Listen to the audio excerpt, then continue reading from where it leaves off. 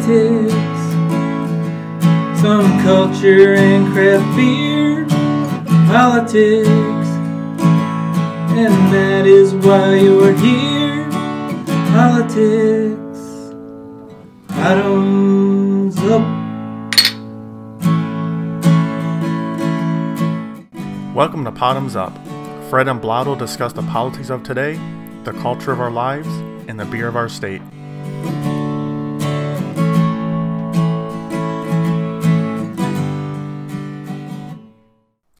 Hello and Bottoms Up, 7, episode 77 coming at you. Been a couple weeks, but we've surfaced for air and gonna air our grievances. Clean air, I hope. Air. So all the air is contaminated. It's all COVID air, Trump virus air. How are you guys doing tonight? Go ahead, Knobs. I'm hanging in there. I don't like that it's getting so cold and dark so early at night, but here we are. What can I do about it?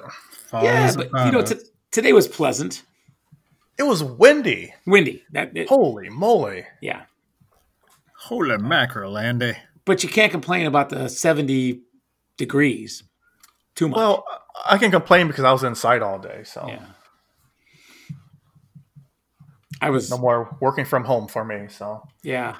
I was out running around a little bit. And it was, sometimes it almost even felt like a warm breeze. So not too bad. Did you feel you were like down in the islands or something? Absolutely. Like Drummond Island? We'll get to that.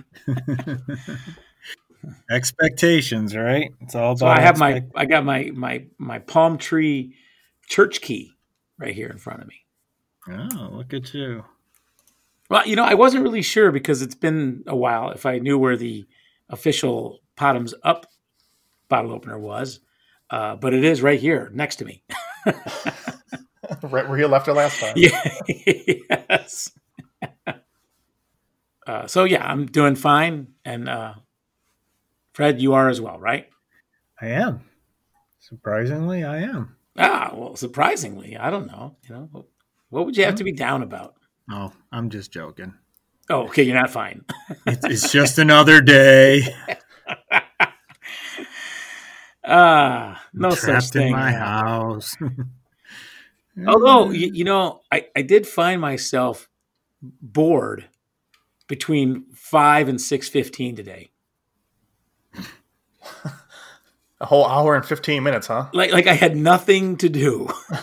I almost fell asleep. I'm playing solitaire on my phone, watching MSNBC, but I was just bored out of my mind. I'm like, and I'm kind of caught up on work, and I'm not up at the brewery, and it was like I'm really bored. You need a hobby. I thought maybe the day when I was building model cars could be coming back in the wintertime if I continue to stay bored. Yeah, you can't have that hour and a half to yourself. You got to fill it with something. I would have loved to have had it by myself. I mean, I suppose I could have picked up my book and started reading it. Maybe that's what I should have done. No. I still want to use it to myself. Like I said, I just didn't know what to do with that hour and 15 minutes. It's called a nap. I can't do the nap thing, and that would be a good cultural topic at another time. Because it just keeps me up at night. I love naps. But if I take a 45-minute nap, I'm up for 3 hours when I should be sleeping at night. It equates that much rest. 45-minute nap, I'm not falling asleep until 3 a.m. See, for a second, I thought you were saying that not being able to nap keeps you up at night. Like you're like pondering it. Like, why can't I take a nap? There's a brilliance to that, Knobs. I don't know. There's a real brilliance to that. Yeah. It's a bit of irony there. Yes, something. A lot in that little statement. But so I don't do the nap thing. Fred, do you nap? I can't. I think the only time I actually nap is when I'm ill. That's about the only time I get naps. I'm not when you're sure. down with the sickness? Yeah. Yep. When I'm Yeah. down with the sickness, is about the only time I nap. So I don't know. I'm kind of jealous because I just don't do it. I think it started from this feeling that I'm gonna miss something. Oh, the FOMO. Yeah, Can't something nap like because of the FOMO. yeah, it could be. So I'm an old man. I should nap. I should just randomly just fall asleep when I'm sitting, but I don't. Well, I mean, that's kind of the way I felt today. But like I said, I will jump up and figure out something else to do versus taking that nap. I went so far as to start packing for our weekend getaway, which does start tomorrow. But normally, I don't start throwing things into a bag until 10 minutes before we're leaving. But Joe because Reezy, man, she'll nap at the drop of a dime. Just say the word nap and she'll go out. yeah, Pop Tart can nap too pretty easily. Close the eyes long enough and they just fall asleep. Good for them. Yeah, for sure. Okay, to the beers. What about music trivia? Yeah. Oh, what about 7-7? 7-7. Double hockey sticks. 7-7. Couple interesting things out of 1977 in the world of music. On February 4th, Fleetwood Mac released Rumors, which right? Yeah. to this day is one of the best-selling albums in Histoire. Mm-hmm. And on 16 August 77, everybody take their hats off, put their hand over their heart. Elvis was found dead on his toilet. That is sad. Yeah. What a tragic way to go. Even if you're Elvis. Even if you're Elvis,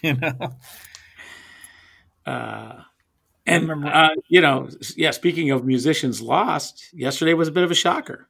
EVH. Yeah. I was never a huge fan when I was in high school, but could certainly at least appreciate them. But that wasn't the music that I was gravitating towards. But certainly, I mean, impact on the hard rock scene in the 70s cannot be overstated, right? Right. And his ability, I think, sometimes got even lost on myself. It really wasn't till I saw that Rolling Stones had ranked him number one that I started to kind of rethink a little bit of that, of my own personal rankings on greatest guitarist ever, and thought, maybe I'm missing out on something here that. Because, I do have to a certain extent, trust the Rolling Stone ranking. Whether I want to put him up there at number one or, in the top five. I may have not had him in my top five before.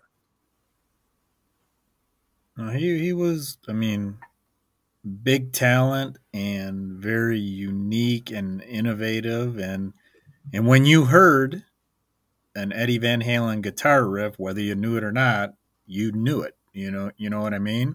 It's like very signature. Very much so. In fact, in one of the homages to him, I saw they mentioned his tone as being signature. My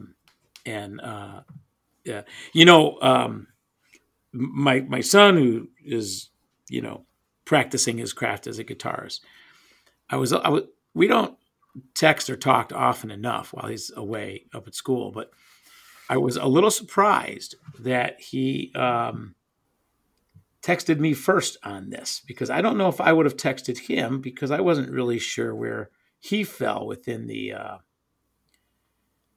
in an appreciation of Eddie Van Halen, Mm-hmm. And so he just sent me a link, and it was the guitar track. So just the guitar track for I'm the One, which I think is off Van Halen 1. I don't recognize that song. Yeah, it's not it was never a popular song, not a hit. and I listened to it front to back, just the guitar track, and yeah, it was pretty amazing. I mean, and then I listened, because I wasn't familiar with the song. Then I listened to the song, the full track, and it's so interesting to hear them separate and together, because you realize, in the song there's the drums and the bass and David Lee Roth, and there's all these other things happening. And then when you just listen to the guitar only track, you really hear all the intricacies that he is doing, and all of the different changes. I mean, just, he's doing anything but playing chord. I mean, it's just, a constant change of what he's doing to play along with that song. So it's pretty impressive.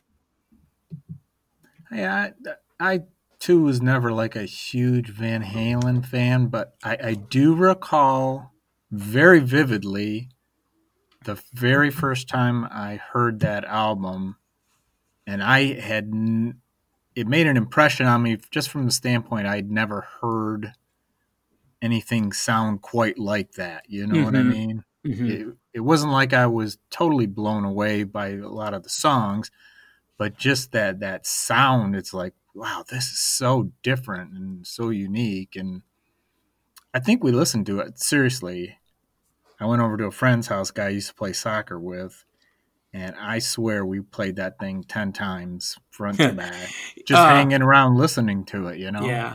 I mean, I wouldn't say, like, again, for my taste, that Eruption is one of, the greatest guitar solos ever for my taste, or what I would rank up there. But in terms of its ranking, it's got to be like up there, right? Mm-hmm. And it certainly is signature EVH. Yep. And when you as soon as you hear it, like you said. God, yes. Yeah. All right. Speaking one last thing on this, speaking of signature sounds, a lot of people, I believe, still don't know that it's Eddie Van Halen on Michael Jackson's Beat It. Mm. And it's signature all over the place, but a lot of people don't realize that's him playing that. I'm not sure that I did. I'm sure I've been told one time or another, but. Well, you've been told again. Yeah. All right. We miss you, Elvis. Poor dude dies on the shitter, and we talk about Eddie Van Halen. Yeah, I guess that was a little rude. Maybe, I don't know. Homage. You remember going to Graceland, I assume. Of course, it's one of the best trips ever. It is Platinum Tour, baby, Platinum Tour. Yeah, that was great. Okay, on to beer. Okay. So I have delivered to the crew today a Bell's product, which has it been a while since we've done a Bell's product? I didn't look back, but when I picked it up, I kind of felt like, I don't think we've been doing very many Bell's lately. I haven't been doing very many beers lately. But. This is their Robust Porter. It is 5.6 ABV. And I guess, it probably falls in with just kind of a basic porter. Malty brown ale, heavily roasted stouts, notes of chocolate, coffee, and roasted barley are offset with just a slight hop bitterness. So it's all things to all people. Good way to put it.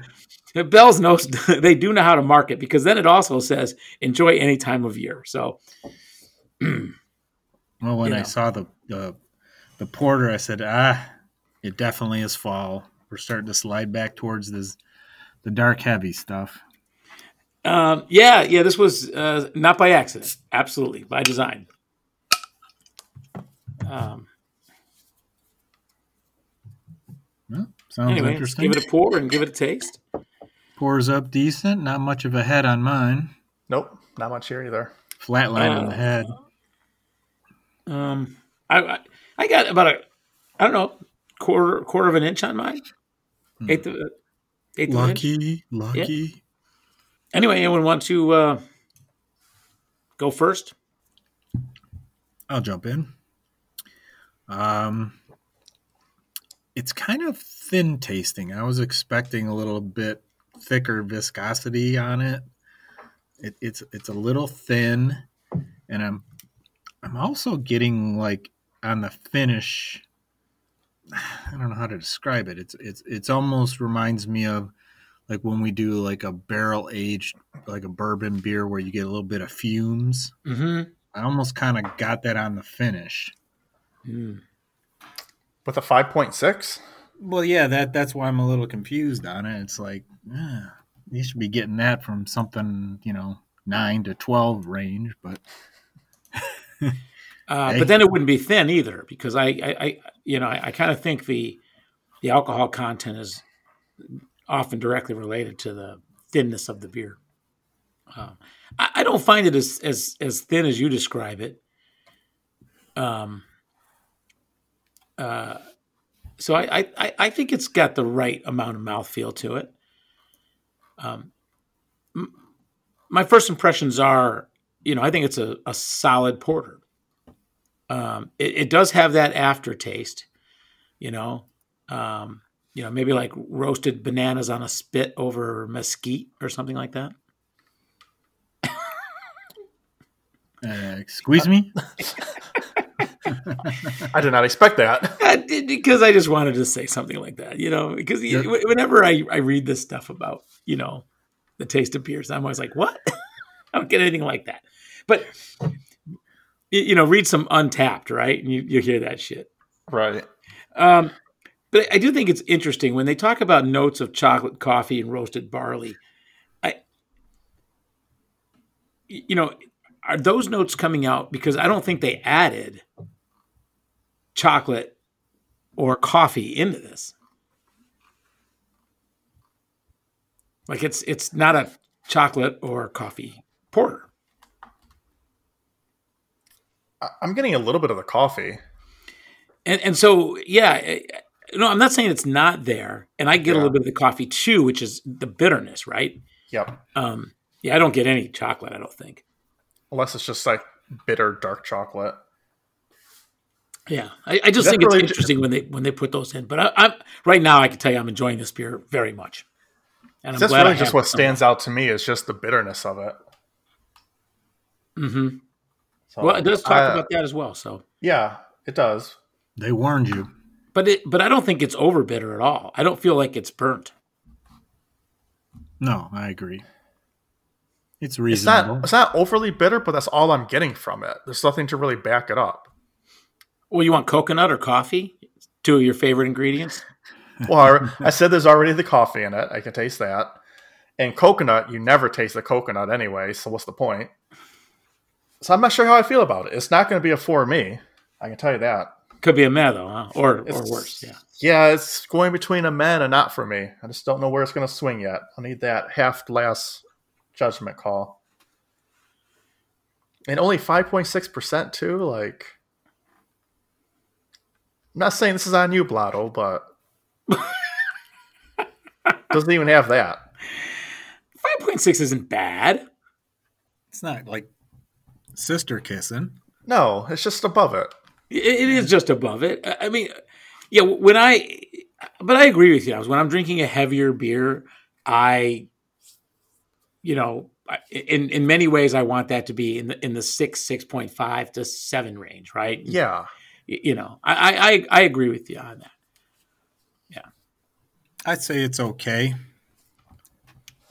I think it's a solid porter. That's where I'm going to go with this. And I don't know what other Porter's Bell has, and they call it a robust porter. Boring label. I don't think it's robust at all. It seems like a horrible name for it. like Fred said, this it's is not getting very, worse for knobs. Yeah, like Fred said, it's not very thick. There's not substance to it. It doesn't have a lot of flavor to it, and it's got low ABV. So what's robust about it? Certainly not the label. It's That's not what I even the was gonna darkest say. porter we've had either. No, I mean it's a porter color, but yeah, it's not motor oil. You know what? This is a not for me. Wow. Why am I not surprised at this point? Considering I haven't said like one good thing about it. Yeah. Yeah.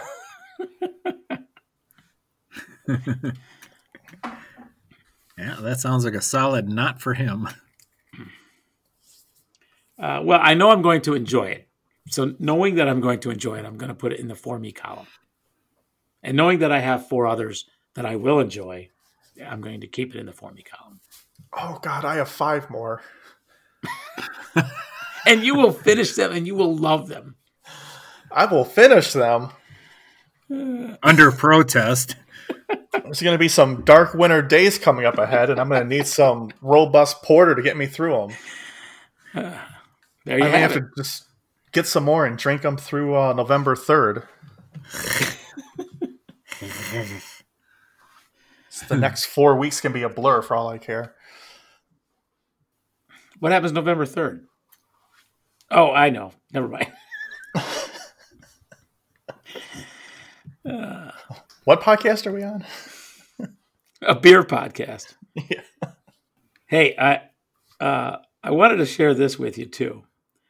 I mentioned the text I got from my son, and this is completely off topic, but it was on topic for getting a text from my son. So after he sent me that clip, the audio clip of Eddie Van Halen's guitar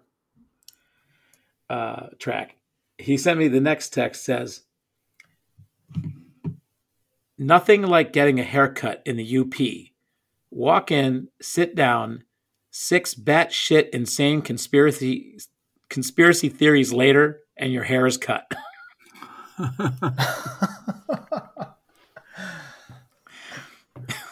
Yeah, I can see that up there. Yeah.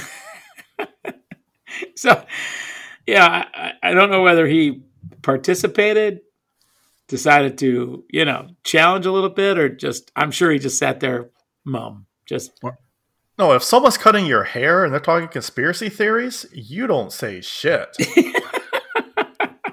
Except for, yup, and I agree. I always say things like, yeah, it's crazy world. Yeah. That's acceptable too. Yeah. Well, you've heard like up in the UP that a lot of the pasty shops are human trafficking, and they're making the pasties out of kids, Out of babies, yes. out of babies. So Yeah, shipped out of Washington, D.C.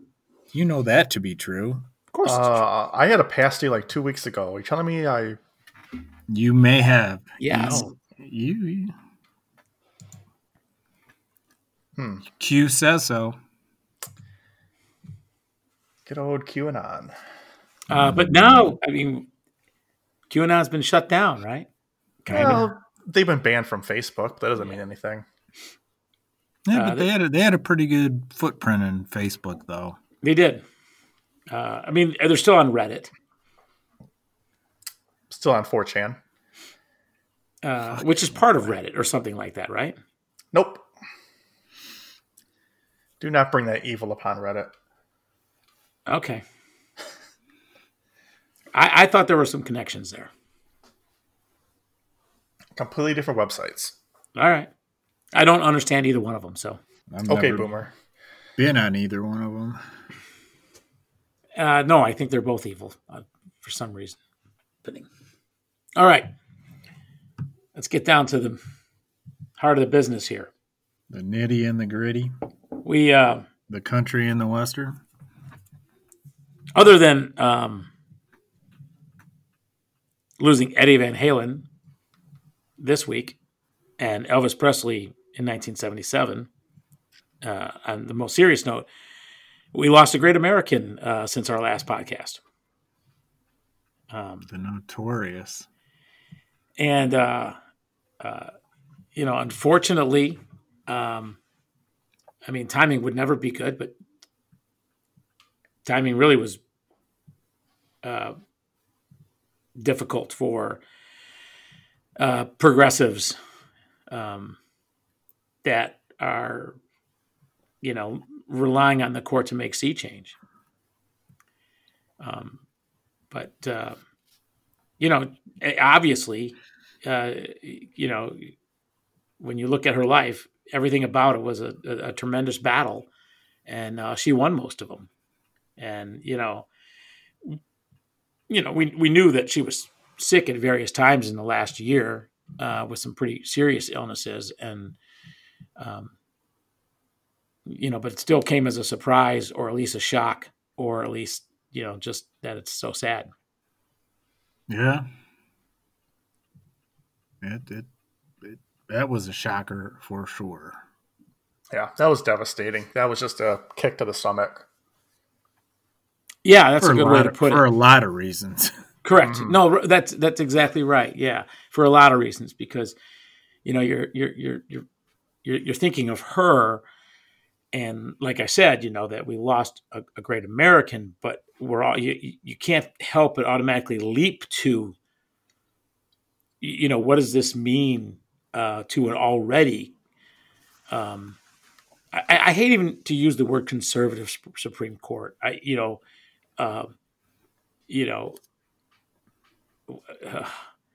Wayward, misguided,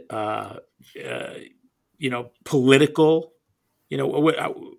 bias, whatever you want to call it. I mean, to say that the court is conservative or leans conservative, they're going to put in a conservative judge. To me, it doesn't accurately describe what the conservatives, again, look like on this court. And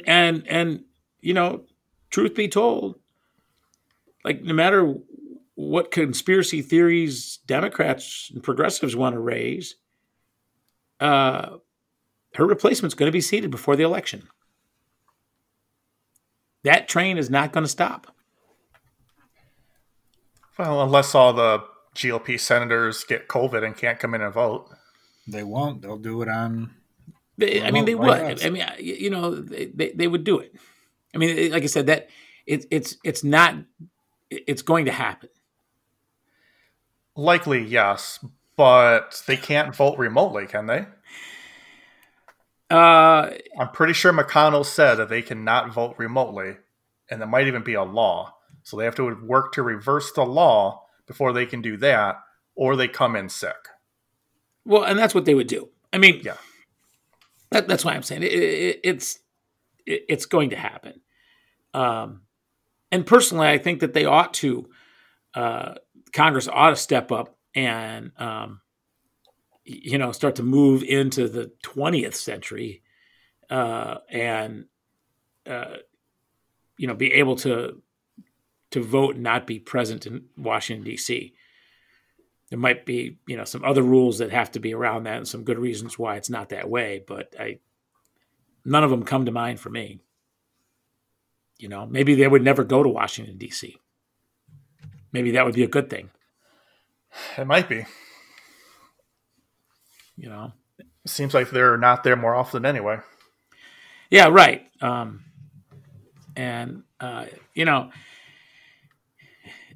Like, the other nominees that Trump has been able to seat, it would appear that this one is also wholly unfit, right? Seems to be. What's her name again? Barrett? Amy Coney Dog Barrett.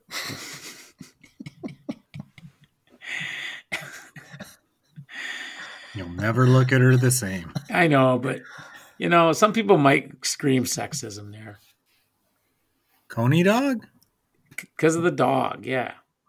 Oh, no. I'm just saying. Coney I'm just saying. But I'm calling her dog. I know you're not. I'm glad we clarified that for you. Anyway. Do you know what her real name is? Of Donald. It's what? Of Donald. What does that mean? You obviously haven't watched the Handmaid's Tale. It took me a second to get that, but yeah, I got it. Of Donald. Oh, I get it. I don't really get it, but I'm putting it together. Yeah. Watch Handmaid's Tale. Mm-hmm. That's a great show. It's a scary show. And apparently she fits right in within the mold of that, right? Yeah. I can't recall the name of that cult she's a part of, but man, just wackos. When we talk about the elections have consequences piece of this. I mean, think about it. Trump in 4 years is doing 3 Supreme Court seats. Plus, 200 federal judges? Well, there's that. I mean, but there was very little that the Democrats could do about that. I mean, perhaps there should have been more press on it, and maybe Obama could have made a bigger stink about the fact that things weren't going through. But after 2010, they were never going to go through. But it's just kind of a perfect storm. No matter what happens in November, there's going to be long-lasting repercussions. Yes. And that's the real downside of this. Yes. Unless the Democrats increase the number, which I'm not entirely sure how I feel about that, but we need to start shoveling some shit back the other way, and maybe that's a good place to start. Buttigieg had it, on the campaign trail when he was running for president. I thought he had a pretty good idea. It was increasing, I think, up to 15. And 5 were appointed from each side, and then 5 were voted upon by the people. And they had term limits. So, I mean, yeah, there's ramifications if this all goes through, which it looks like it's probably going to. But I don't know that I'm totally opposed to not upping the number and let's play ball. We're such wussies. We need to play ball, play hardball. Yeah, I agree with that. I still try to live in some idealistic world where we don't need to pick judges by side. That to me adds to the problem. And, it's probably been this way for a long time. I mean, I don't know Supreme Court history very well. And I guess we know that there's been worse Supreme Courts because they've made some horrible decisions in the past. Most of them, being right-leaning or racist Supreme Courts. But it still just bothers me. I don't know, confounds me that decisions at the Supreme Court level aren't more 7-2, 8-1, 9-0. I'll even take more 6-3s. Well, it's because decisions should be more black and white than they are.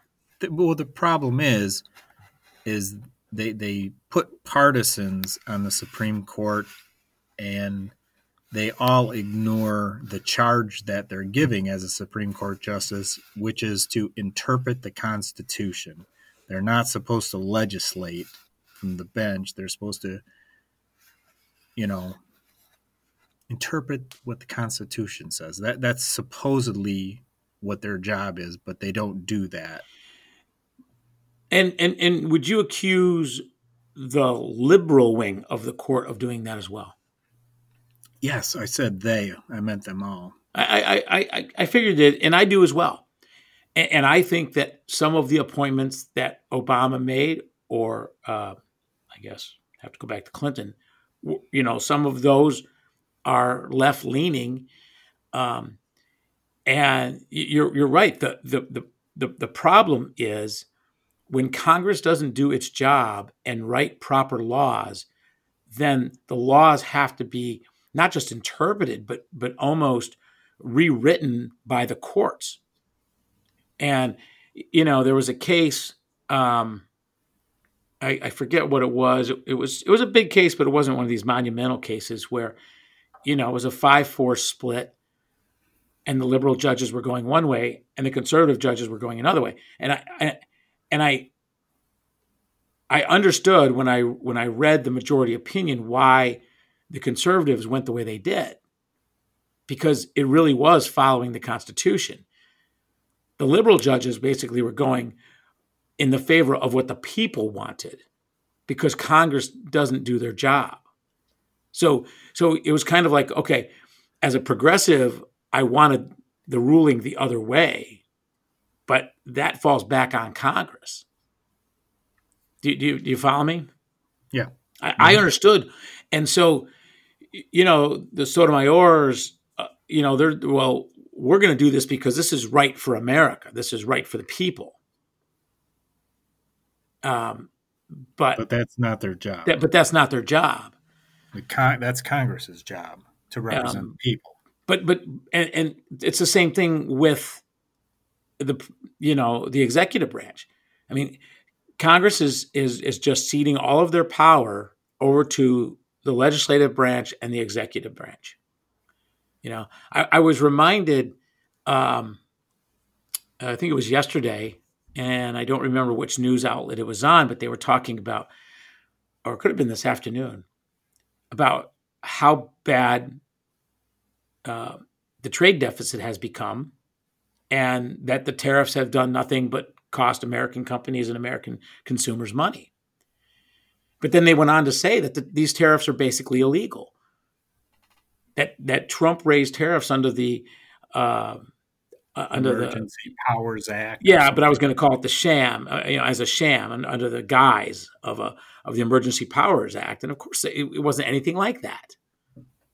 So the tariffs are illegal, but Congress lets them get away with it. Yeah, he puts on these tariffs in under, I think, the Emergency Powers Act.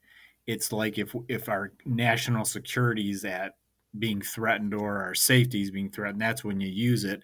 And they just, like you say, they just went under the guise of that act, and like you say, they weren't held accountable by Congress. And you're 100% right there. Yeah. And anyways, that's just an example of how when Congress doesn't do its job, and the laws are poorly written, and those in power, then that's how the other branches grab hold of that, because shit still got to get done, and sometimes it's the wrong shit. And like in that case. Speaking of shit, yeah, let's talk about how this little situation has just put hypocrisy up to the next level. Just when you don't think the hypocrisy could get any worse in Washington, this happened. It's what's funny about it is when they held up Merrick Garland's seat because it was an election year. A lot of pundits would ask the question, are you going to be a hypocrite if this happens at the next election? And they all answered, no, we're not going to be a hypocrite. The same thing will apply. Except for maybe McConnell never answered that question.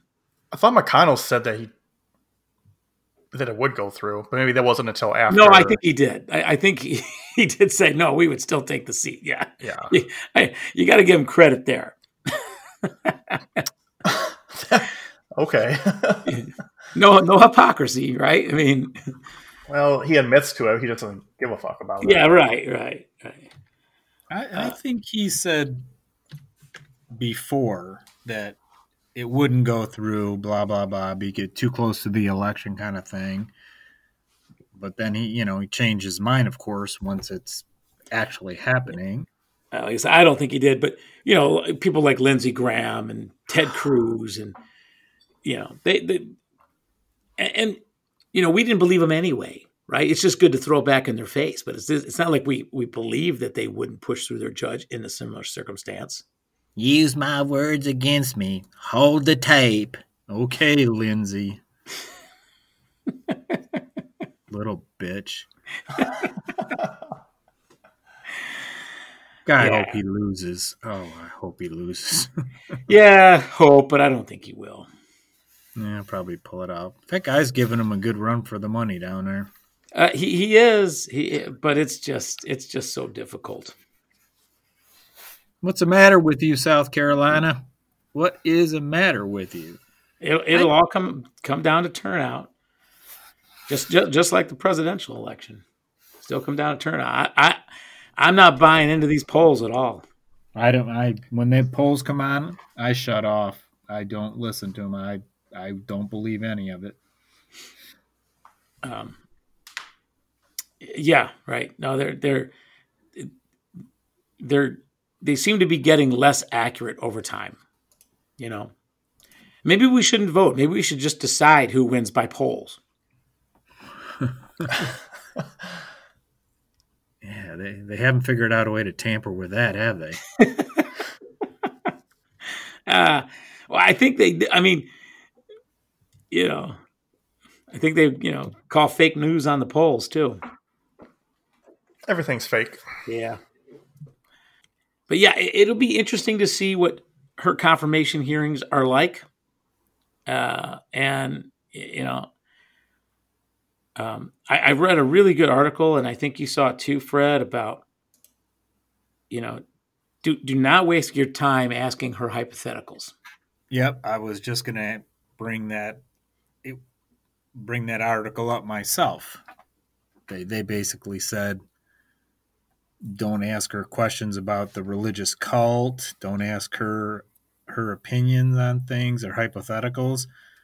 Just run all the illegalities that the current administration has done over the last 4 years and maybe longer. And because those aren't hypotheticals. Right. Those are and ask her what her opinion is on each one of those. I thought that was brilliant. Mm-hmm. Mm-hmm. I don't know.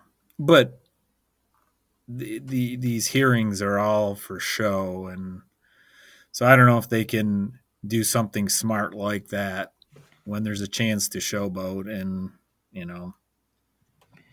But to me, that would be showboating. I mean, if the showboat comes when you stump the panel, right? I mean, isn't that what they're really always trying to do? So, some smart people should be asking some really smart questions, and,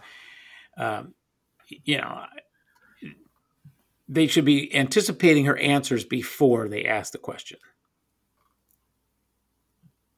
And if you're not getting what you want, then don't ask that question. But they don't seem to be that smart. There's nothing comes to mind, but when I'm watching it, there's countless examples of bad questions being asked in congressional hearings. Like, why would you ask that? And I say that over and over and over again.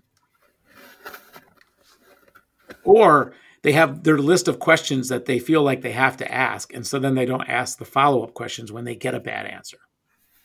Yep, they just move on. Okay, I'm moving on. It's like, I've only got 5 minutes. I want to get more questions in. And that's when it does feel like showboating, like just TV time.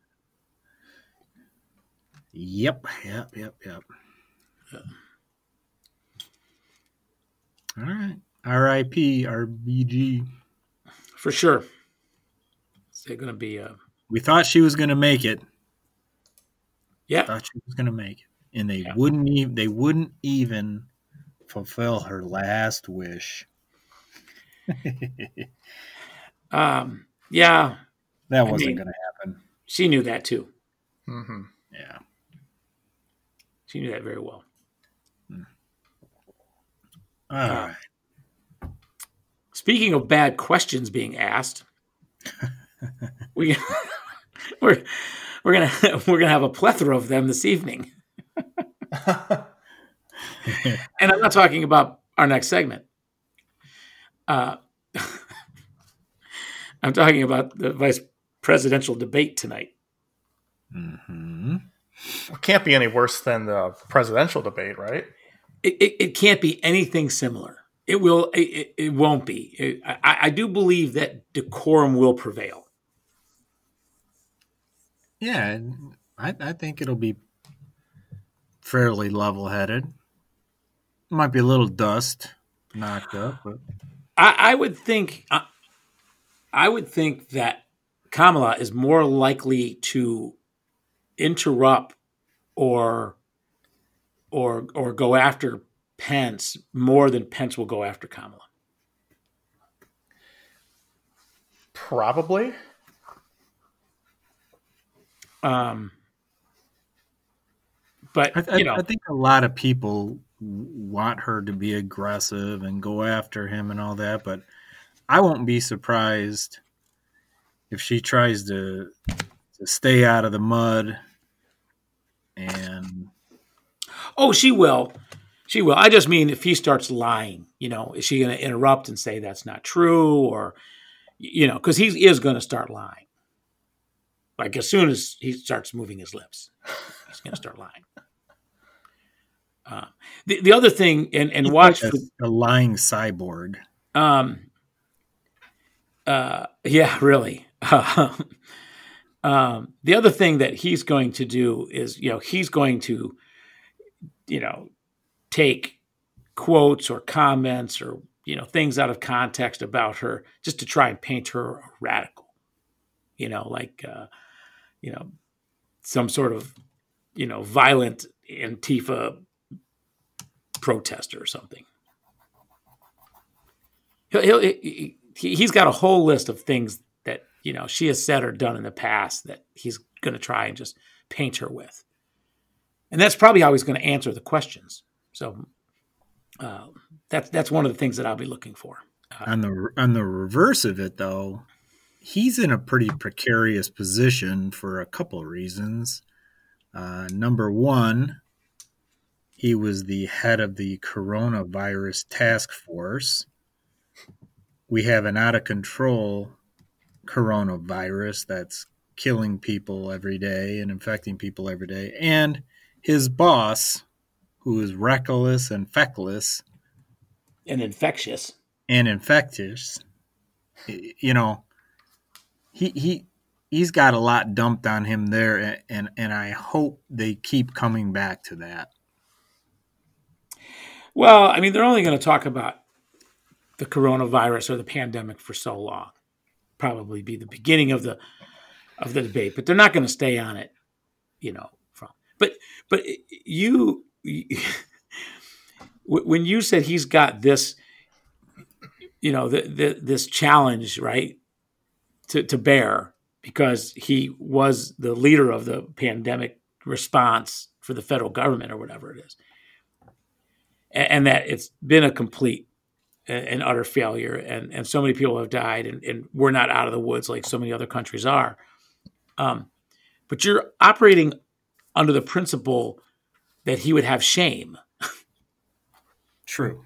And, he does not, and his boss does not, and most of the people that support him do not. And so however he answers the question, now how poorly it is, he's going to be completely satisfied with that answer because he has no shame about the catastrophe that has been the federal government's pandemic response.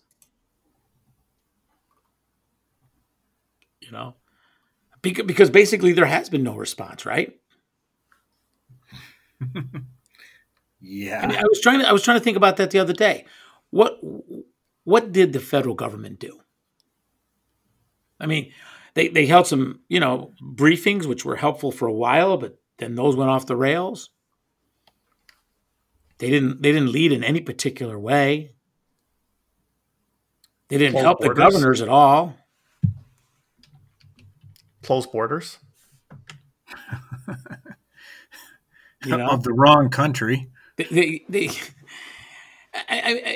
Other than, I guess, limiting travel, which is what the world was doing. So even if you wanted to go somewhere, you wouldn't have been able to. But once it was here and spreading, they didn't really have any sort of plan at all. Still don't. But I don't think Pence is going to be bothered by that one bit. Does anything bother him? No. I don't know that I've seen any emotion from that guy whatsoever. Cyborg. I'm trying to think if I've seen him debate. I guess, did he debate Kane. Yeah. They had to have. Mm-hmm. Well, I guess not had to have, but I'm pretty sure they would have.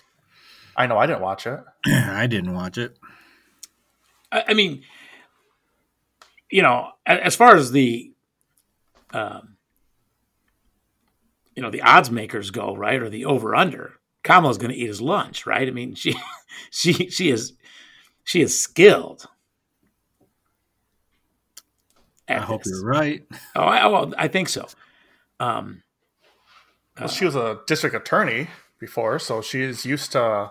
And she's a savvy politician, cases, right? Yeah, and she's a savvy politician as well, right? And she's very bright. I mean, she'll have some canned zingers in there. I think sometimes her zingers are somewhat, too contrived. Kind of obvious. Yeah. Well, not necessarily obvious in the way of like I would have thought of them, but obvious in that you had this in your pocket and you were just waiting for the right moment to pull it out, right? Yep. I guess that's what I meant. Yeah. I'm not going to try and pretend to be smarter than Kamala Harris. What is interesting though, as far as the VP debate goes, I think there's a lot more general interest in it. Not only people wanting to see Kamala eat his lunch, but just the fact that both of their running mates are old dudes who might tip over any day. So I think there's like an underlying interest, people wanting to see, well, one of these two might actually be in there quicker than we think. Yeah, I mean, I think that's always a pretty dark view, but it's possible. I would expect, Joe Biden to live 4 more years. But maybe not 8. I still don't put it past him at about 2-year mark, hanging it up, handing over the reins. I do not put it past him either. And in many ways, it's what I want. I'd take that. I could live with that. Yep. And then, I mean, Trump is probably going to be healthy, but maybe not, right?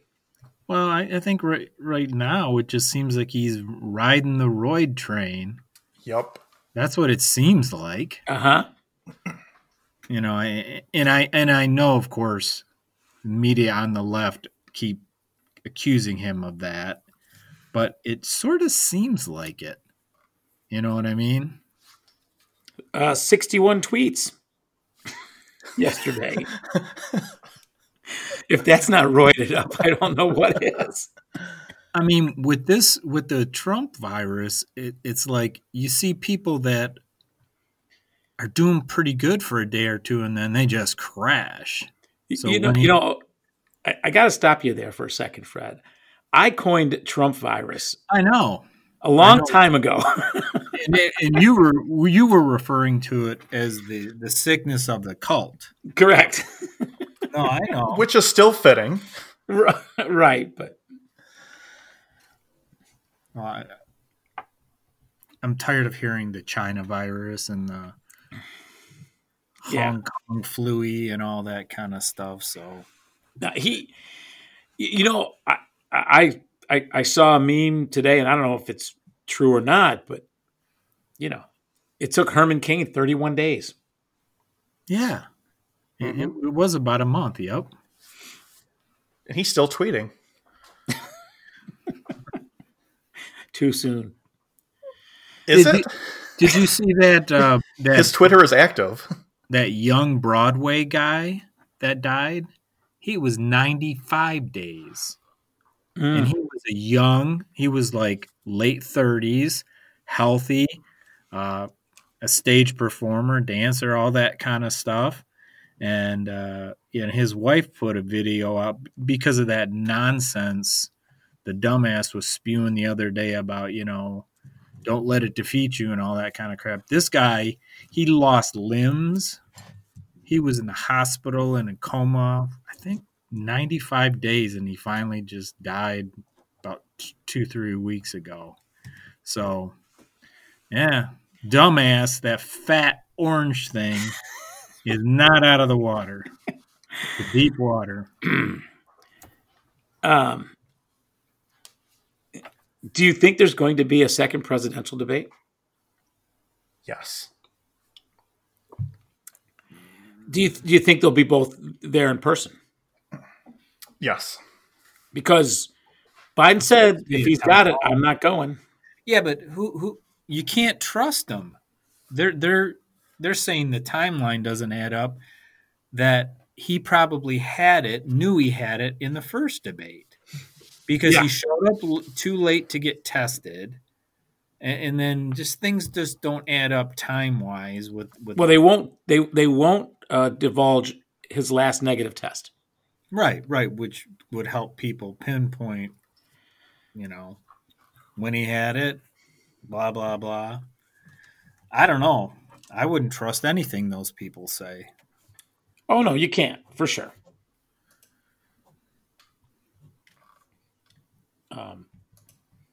But I think Biden will know. Mm-hmm. Maybe, I don't know. So what do you think of the plexiglass? That seems to be a hubbub. Yeah, I mean... I don't think it was enough. I think they should have, been in, igloos? Igloos? Plastic igloos? Yeah, see-through igloos. They could be sitting down, in their legs crisscrossed,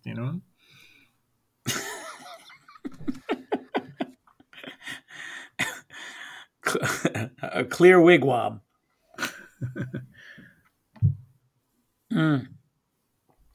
No, I think it's obviously a good idea. It sends the right message. I mean, all that stuff is good, right? I mean, I don't know how effective it is or it isn't for the two of them. I mean, 6 feet, 12 feet, 18 feet. I don't know how far Mike Pence's spittle goes.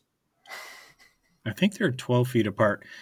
Well, an interesting thing I'd heard about the whole plexiglass thing is that the visual of it is almost more damaging than anything they can say about it, because here you have the so-called leader of the coronavirus team, and the whole White House is lit up with it now, and he's behind a sheet of plastic. But it hasn't been real successful. But for TV land, I don't think it's going to look like he's going to be behind the plastic. Well, not behind it. There's two of them in between them. They're sitting at desks, it looks like. Yeah, I think the plexiglass is going to be between the two of them. Yeah, 2 sheets of it. Yeah. Yep. So when they're speaking and having their close up on TV, it won't be through the plexiglass. But the moderators are probably going to be dressed like they're sitting front row for Gallagher.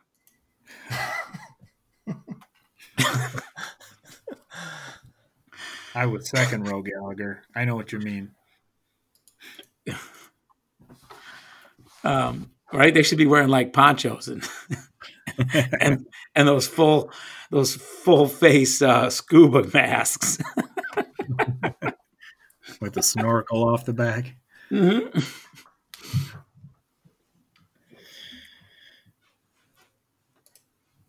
I don't know. It'll be entertaining. I think it's gonna be pretty good. I'll stay up and watch it. Most of it. Well, yeah, it starts in a few minutes. 9. An hour and a few minutes. Hour and a few minutes. Oh, I must have saw Central. When they flashed it up on TV, I thought, oh, this one's earlier than the last one because I thought it was 8. But it must have been Central I saw then. No, 9. You're certain about this? Am I certain about it? Yeah. Okay. Because All right. Rachel and them said they were doing their pregame at 8:00. Somebody's looking it up. Do you want to make any comments on the presidential debate number 1, or Nah. not worth wasting the air? Yeah, let's just move on. Okay. It's 9 p.m. confirmed. Can confirm. So, Knobs, did you just confirm that it was 9 p.m.? Yes. All right. Well, then let's get to our second beer so I can begin my pre-debate regiment. Okay. All right. Hour to spare. You're still in the not for me camp there? Yeah, this is not for me. I finished it, but it's not good.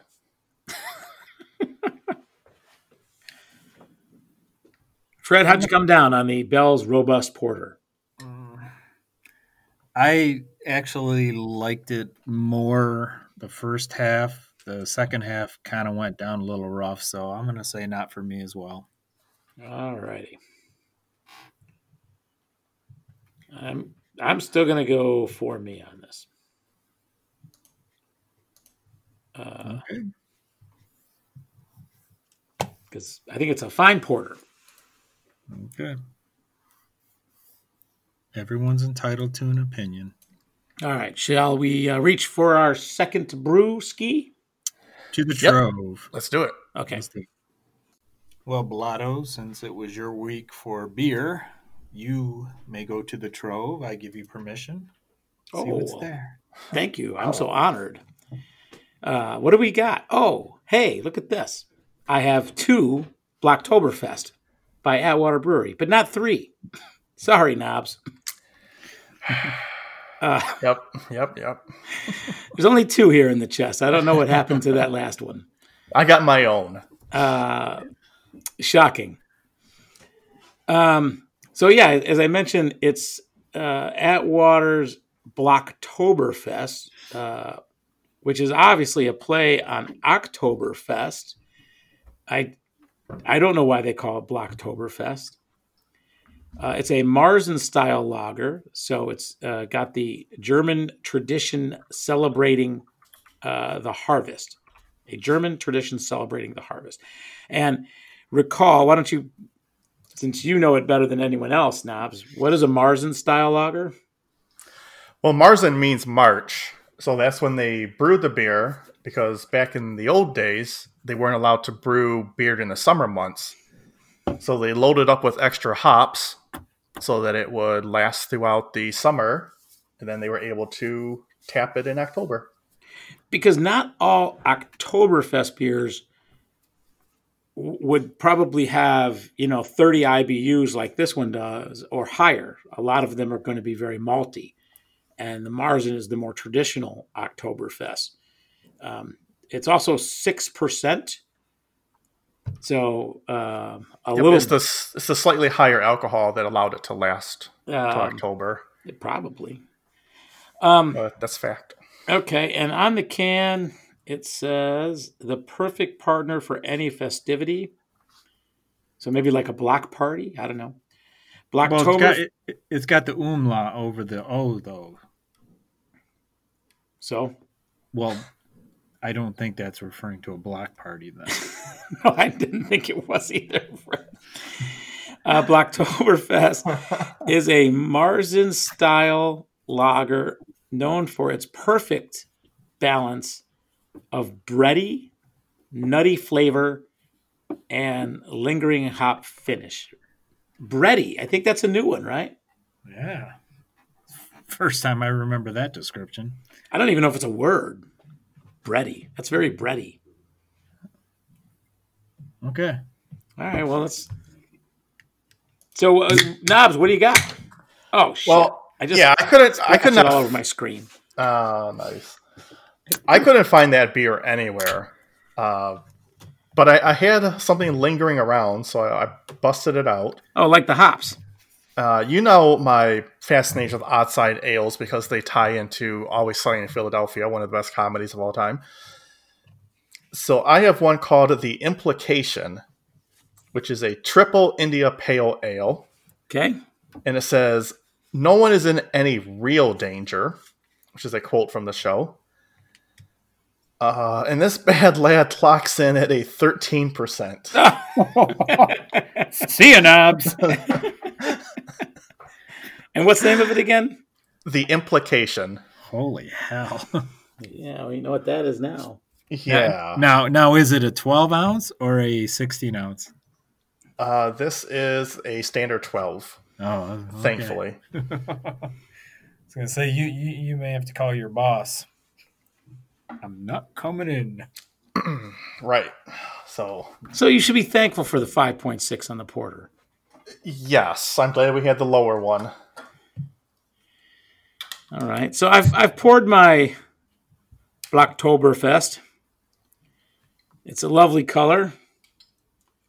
Again, I got about a eighth of an inch of head on it. Mostly clear, maybe a slight haze to it.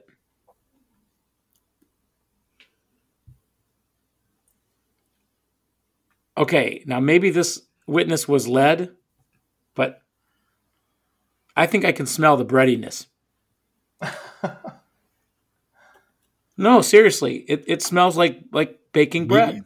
Like yeast? Mm-hmm. Yeah. Give it a good whiff there, Fred. With my proboscis? Yeah, with your profound proboscis. My mighty Your proboscis. predominant proboscis. Yeah, maybe. Ah. Wow, that's a real change up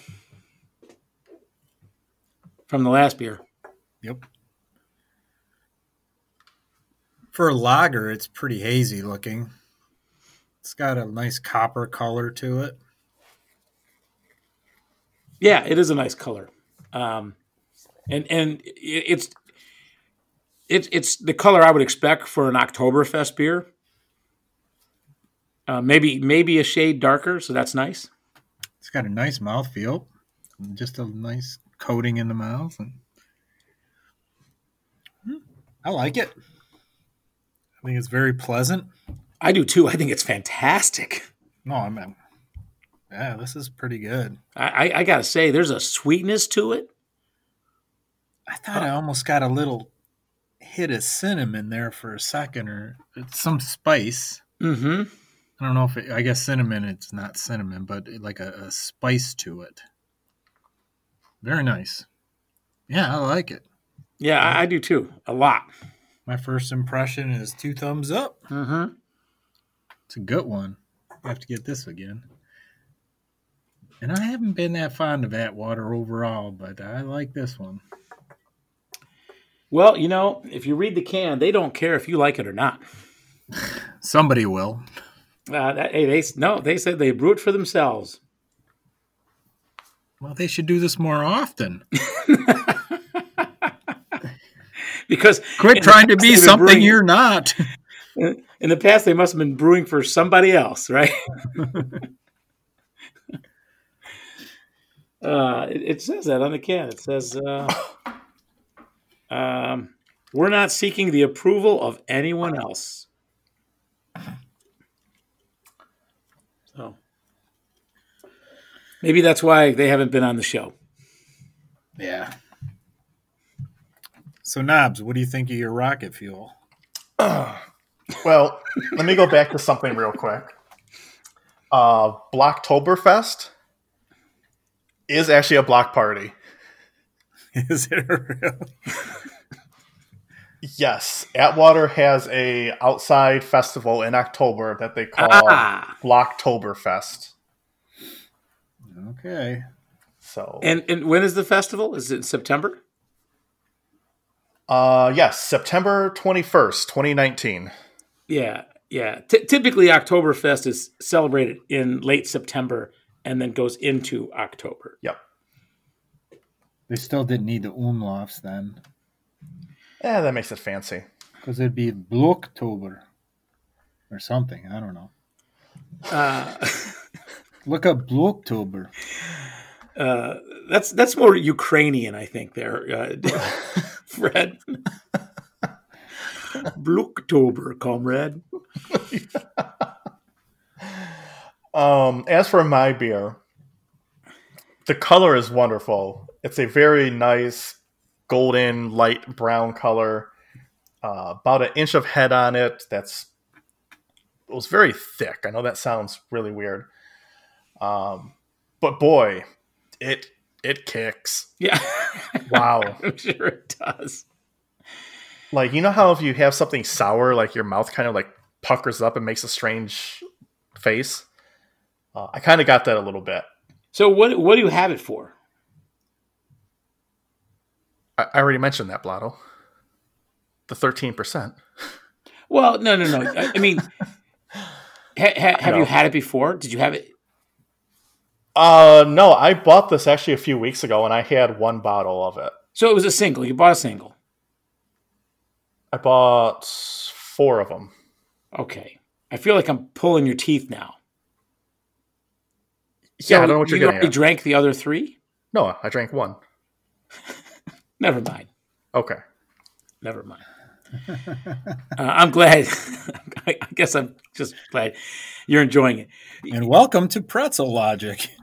You know, when I saw this, and it took me back to last year, I think it was last year. Time flies. It could have been 2 years ago. I can always check my Facebook timeline to remind me, but I think it was last year. I was in Atlanta. Pop-Tart and I were in Atlanta visiting some friends, and Decatur, Georgia. Very nice community. And it was Oktoberfest at one of their local bars that they like. It's a German-style bar, and it was Oktoberfest that day. And one of the things that they did, which was traditional Oktoberfest, Munich style kind of, festivities, was they passed around this big glass boot full of beer. Das Boot. And this thing probably held, 3 gallons of beer. And they would pass it around and everyone just drank out of the same boot. Corona. And yeah, I'm just thinking like how, how unsafe or how do I describe, Unsanitary. Unsanitary? Well, it's unsanitary, but you're not thinking people are going to get a virus.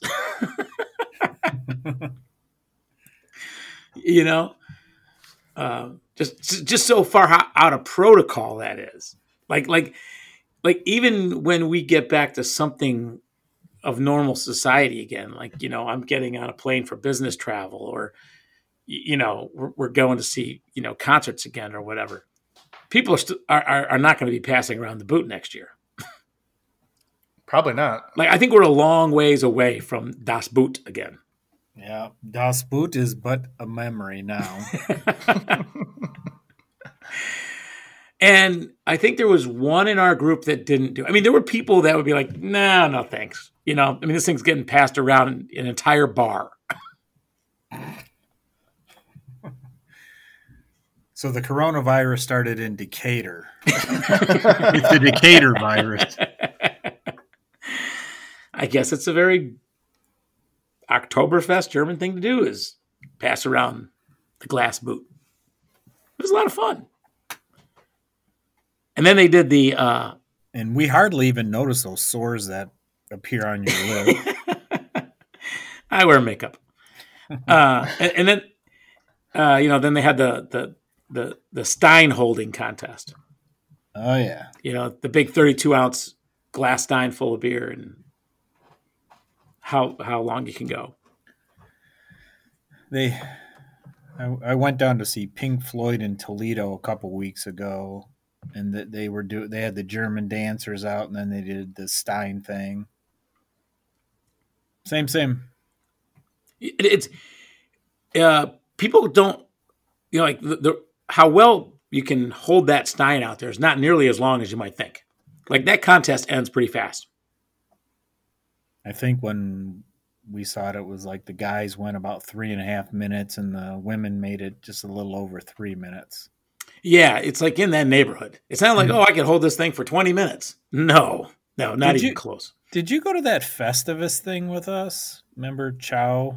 Oh, yeah, where you had to hold the beer cans together. That was worse, I think, than that Stein, because there was 3 cans, if you remember when I did that. Mm-hmm. That was friggin' hard, because you're not only holding it up, but you're holding pressure from arm to arm. Yeah. I think that was much harder than what I saw with the Stein, but carry on. No, I don't. I just remember, the Stein contest. The guy from the couple we were visiting, he did pretty well. He got up to like fourth or fifth. And then I remember the guy that won unseated the reigning champion of like 5 or 6 years in a row or something. History was made. The history was made, and and the place was going bonkers. It was a blast. Pass me the boot. They were drunk. We were all, that did occur that day. Anyway, Fred, why don't you ask me what I'm doing this weekend? I don't really care. Wow. Not joking. No, you really don't. I know, but so what are you doing this weekend? We are heading into northern Michigan to take a look at the lovely fall colors. The foliage. Yeah. Leaf peeping. Beautiful. Termed lately. I don't know who made that up, but. Where are you going? We are going into the Upper Peninsula of Michigan to the eastern shores of northern Lake Huron. Never been. I have never been to this part either. And when Pop-Tart and I started dating and started doing a fall leaf peeping trip every year, we'd always pick a different part of the state because, I mean, if you think about it, most people in Michigan are heading up to the northwest side of the Lower Peninsula. Traverse City, Sheboygan, Petoskey, right? Yep. Because that really is the best color change probably in the state. I have been there. And it's terrific. But just to sort of mix it up and not always go to the same place and visit more places in the state, we started just kind of changing it up. But it has its challenges because the different parts of the state hit peak at different times. And so you almost got to pick your spot and then say, okay, this is when I'm going to go. Or you could say, okay, I'm going to go this weekend, so what's going to be good color change? It gets rather tricky. Yep. But we've all done this, at least everyone that I know. And, I don't know if they do it in other countries. I would imagine it's popular in other states, but, we live in Michigan. It's a big thing in Michigan to go seeking the peak color change. Don't you agree? Oh, yeah. Mm-hmm. It's an amazing phenomenon if you think about it. You mean from like a botanical standpoint? Yeah. I mean, they're green. Everything's green and, pretty much monotone most of the year. And then I'm not sure what triggers it, if it's a frost or whatever, but all of a sudden everything turns to bright red and orange and yellow and just puts on a show. It's amazing.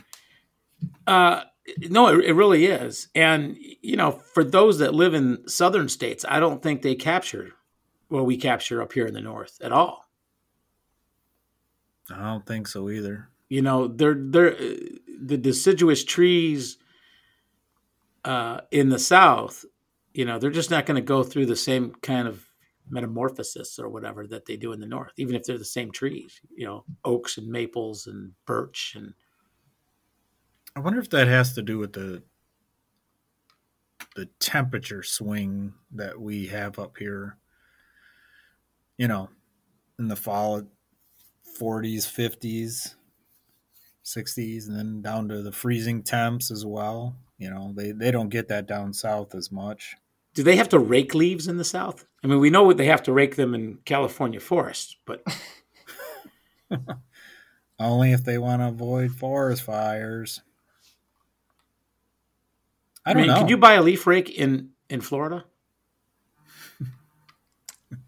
I'm going to go out on a limb and say no. I don't know, right? So we can look that up, Fred. Why do they change colors? But the reason I'm even hesitant to look it up is because I will read it and not understand it. It will, whatever I find on the internet will not be put probably in layman terms, and so I'm like, okay, I'll just chalk it up to magic. So is this just you and Pop-Tart? No, we're going with another couple this time, and we haven't gone with other couple. Pig and Bucket. Oh yeah. So yeah, no, that should be a good time. Or a bucket of pig. That works out well with the Handmaid's Tale of pig. Oh, pig. Now, Knobs, you were recently in the area that I'm heading off to, right? Yeah, just it'll be 2 weeks ago. And I asked you what you thought of the color change. You didn't think it was peak then, right? No, it was definitely not peak. They were starting to change, and some areas were changing more than others. I think you're probably going up at a pretty good time. Yeah, I'm hoping it because, like I said, for those that do this and those that know what we're talking about, they understand that the window of peak is very small. Yes. Yeah, you might be on like the after the peak. Yeah, it goes from peak to the leaves falling off the trees, and then you've got some color, but you also have a lot of dead trees. So I'm kind of curious on how it looks when you go up there, but I think you'll be in pretty good shape to see some changes for sure. I think that eastern part was, they were further behind than some parts already, so it should be pretty good for you. Like I last year, I spent a lot of time studying the maps on peak because we were very limited on when we could go. And we weren't able to go until late October. So it was well past peak in the north. And that's one of the reasons that we ended up going to Caseville, which is now infamous. But we were even past peak then, too. And it was the weekend right before, Halloween or whatever, the 25th, 26th, something in that neighborhood, I believe. Again, Facebook would have all that information. Oh, they have everything. I would imagine in New England, it's very popular, right? Oh, for sure. Yeah. And would like to do that sometime. I wonder if we have listeners that live in locations which would cause them to not have any idea of what we're talking about. Well, no concept of what it looks like. And just how spectacular it is, right? The beauty of it. Because it really is something to behold when you come across that grove of trees that just look like they're almost on fire. And if you've got a good, clear, crisp day and it's a blue sky and you that's laying against the reds and the yellows, it's crazy beautiful. Phenomenal. Yeah. But one of the, I'm not expecting to be, as blown away where we're going because I just don't know how dense the forests are up there versus what they are, say, like in the Traverse City, Sheboygan area. Because it's that density that really also adds to the beauty. Kind of like where. And we knew when we went to the Thumb last year and Caseville, the geographic area of the Thumb of Michigan is not known for its forest density, right? I mean, It's actually pretty thin. Yep. You know, A lot of farmland. a lot of farmland, and yeah, maybe it was more dense at one time. You know, we went to a nature preserve area, and you know, it was pretty good color, but not great. So I don't really know what to expect up in the area that we're going to. But I wonder, you know, do they do a color fall change in Europe? I guess so, right? Likely, yeah. I would think. You know, I mean, I would imagine there's parts of Germany that are just spectacular. Yeah, they got mountains for the background too. Add that into it. Yeah. Yeah, how about that? I have been. Where were we at? Great Basin during the fall one year hiking, and the aspens were unbelievable. Where's the Great Basin? On the border between Utah and Nevada. But you know, we were high elevation timber. You know, what wasn't we were well out of the desert. I would think you'd have to be to have trees that are turning leaves. I would imagine maybe Colorado, right? Yeah. Hey, Knobs, Hey, what were you doing up in the UP anyways? a little bit of a getaway, a little bit of a sightseeing, and there was a treasure hunt put on by someone, so we were up there for all of it. Treasure hunt? Yep, Really? really. Let us hear about it.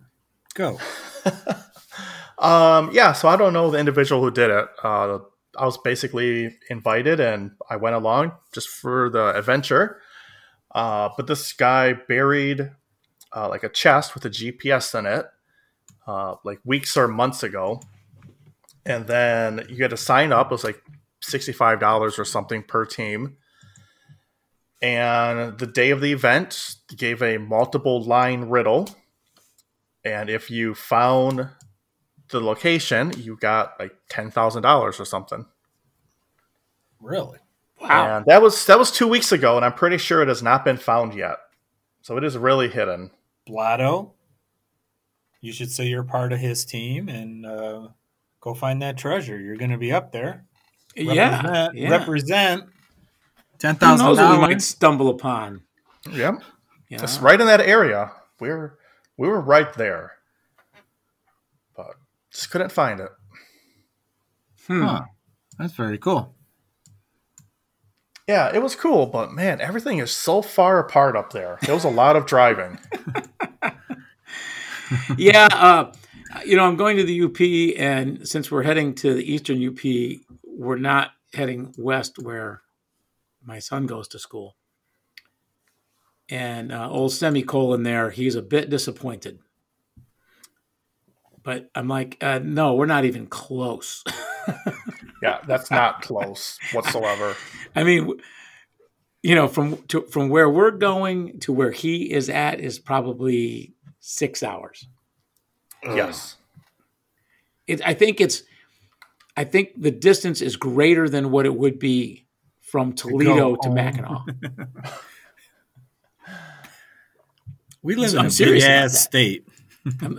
No, I know you're serious, and like I'm not. That's just funny how absurd that it is, but Yeah. it's so far away. Michigan is huge if you're trying to get to the UP. Yes. Yeah. One of the things that we've always done on our fall trips is to always make sure we can visit a cider mill or two.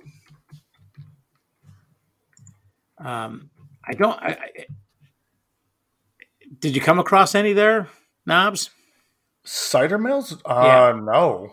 I don't think I've seen a single one, to be honest. Yeah, I think that's like a lower Michigan thing. That's a troll thing. Yeah. I saw a lot of fudge and pasties. Fudge and pasties. All right. You know, pasties are made out of children.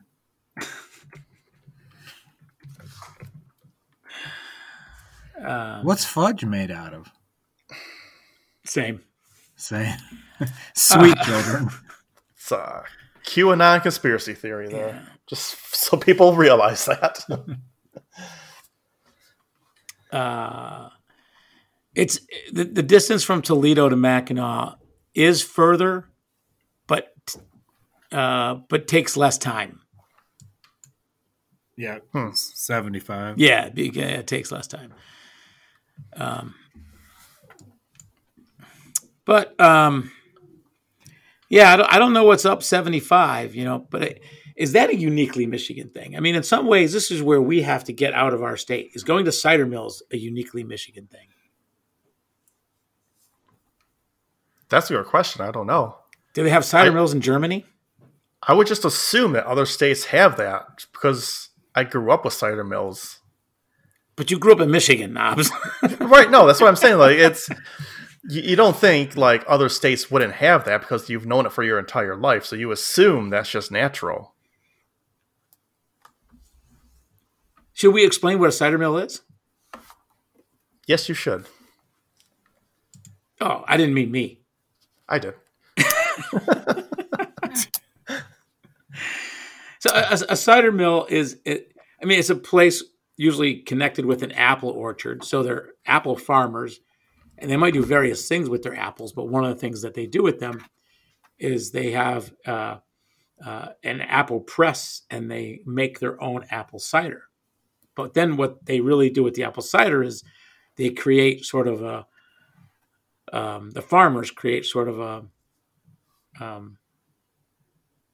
destination for people to go and enjoy the cider. And donuts have been a thing now that have attached themselves to, getting your cider and donuts. And then they have things like hay rides and petting zoos and, corn mazes and whatever they can have to get an extra buck out of you.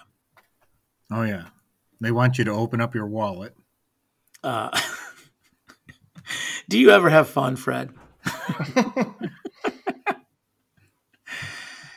That's a good question. Yeah. I'll bring it up with my therapist.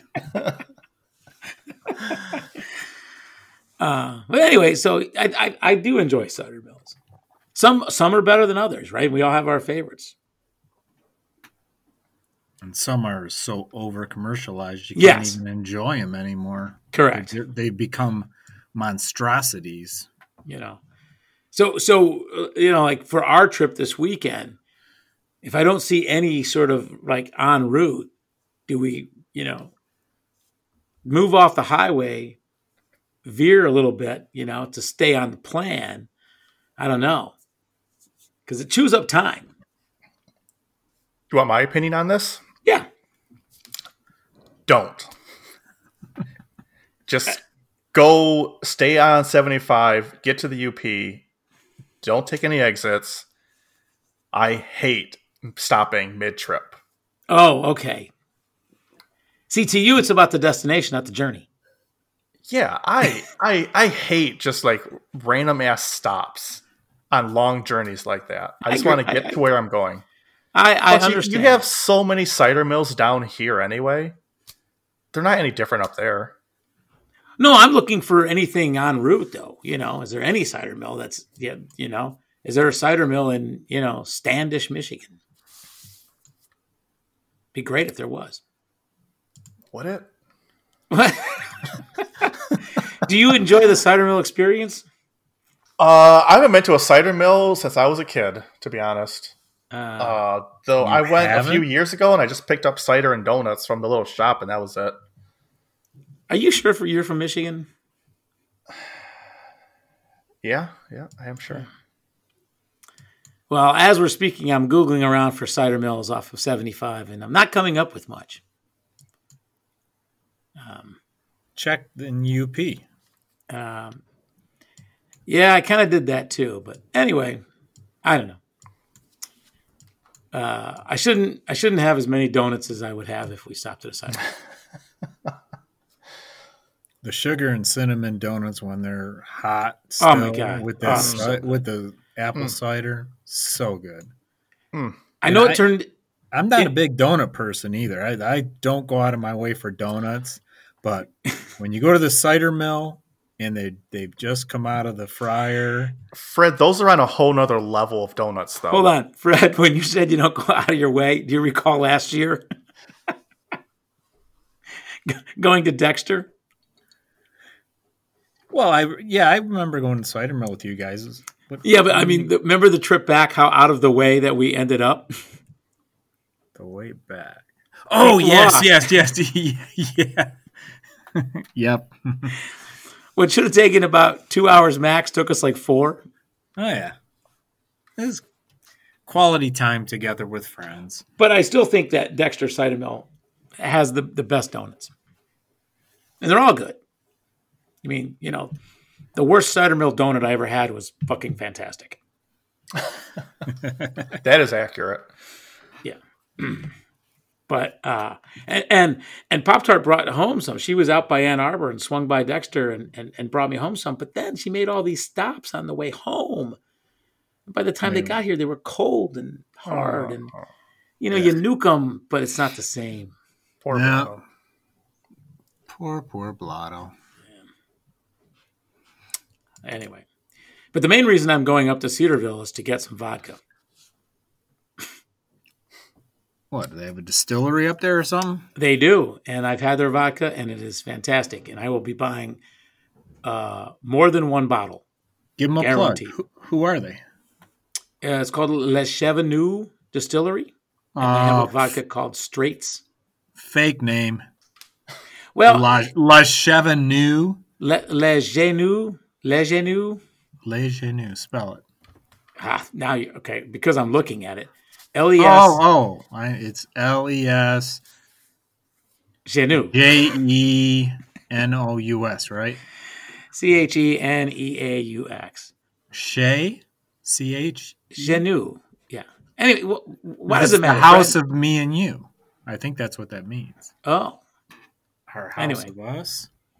in this little town up in the Nowheresville of the Upper Peninsula, Michigan, they make some of the best vodka I've ever had. Is it better than Tito's? Yes. Okay.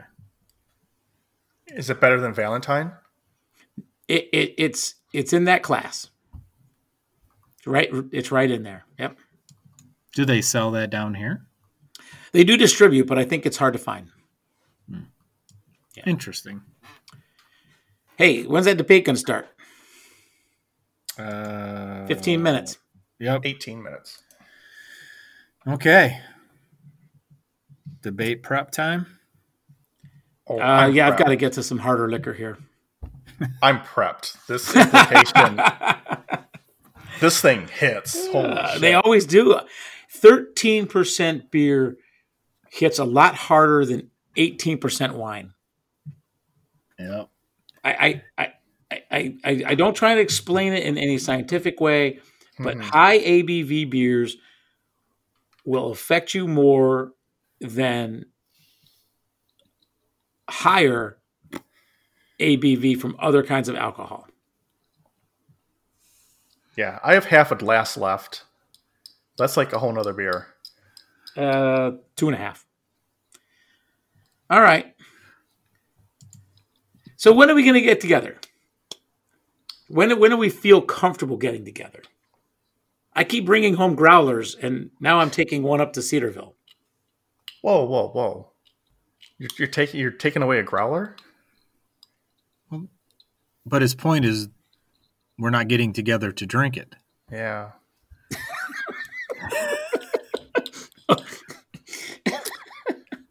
I just feel like there's like the offer of a growler. Did that sound like Knobs just put 2 and 2 together there?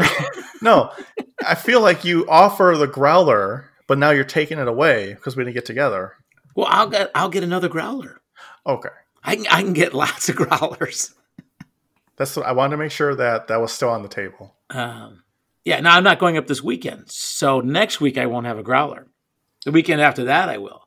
Okay. I'll see you in 2 weeks. You know, and I brought down the oatmeal stout because I think that is I'm gravitating towards that as one of our finest. Our It's a oatmeal. bold claim. Well, released a coconut porter this week Yeah. under much pomp and circumstance and fanfare, and it was a good day. It was a good day at the brewery. Everybody was loving it. I think our coconut porter is just so-so. I think it's good. And, by the reaction of the day out there, people loved it, but people are nice. I think it's thin. And at 4.5, it's practically a session porter, whatever that means. Means we don't like it. Well, and I kind of said to our brewer, 4.5, really? I guess I should have specified before you started brewing what I wanted it to be. Yeah, those are rookie numbers. You got to pump those numbers up. Completely agree, Knobs. I mean, I'm not saying I wanted it to be 8-9, but I would have put it in the 6 group. For a stout? No, it's a porter. I thought you said it was oatmeal stout. No, our oatmeal stout. Oh, I don't know what the ABV is. I have to look it up. No, our oatmeal stout is terrific. Oh, the coconut porter. Yeah, but the coconut porter. I mixed it up. Sorry. Yeah. My bad. Yeah, the coconut porter was a release, a brand new brew. Never made it before. So we kind of made a big deal out of it. And what was nice was the people responded. And nobody got drunk, obviously.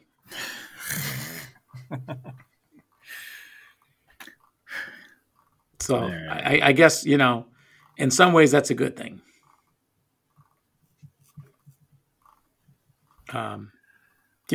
As a proprietor kind of thing. Yeah.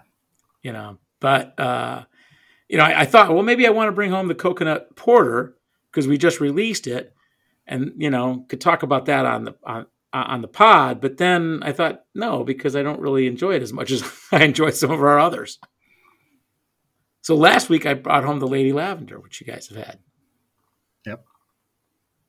And I haven't had it in a while. And, so I had to tap into the growler myself, and it was terrific. Love that beer. It's very unique. So the next one, it won't be, it could be the next one I bring back if I stay on what's new, but I got to talk to him about beefing up the ABV on this. He is, and I think I swore that I would never do this. He is doing a pumpkin spice. Aye. Sorry to say. We were looking for something to add to our Halloween festivities, and so he's doing a pumpkin spice ale. I got to say though, it was pretty cool watching him prepare the pumpkins. I mean, he was more chef than brewer, and he bought special pumpkins. They're not the kind of pumpkins that you would carve for your Halloween jack-o'-lantern. Special pumpkins? Well, yeah, I mean, he didn't know what kind of pumpkins they were per se, but he knew what he was looking for to get the most pumpkin flavor, and he was like, the pumpkins that you carve are not those. They were smaller and more dense. They didn't have as much hollow on the inside. Right. I gotcha. Okay. Yeah, makes sense. And then he cut them into pie slices with the rinds on them still, right? And then seasoned them and then baked them at super high temperatures. And then I don't know what he did with them. Then he went back to his laboratory to add them to beer. But it was pretty cool watching him prepare these things, and then when they were all cooked up nice.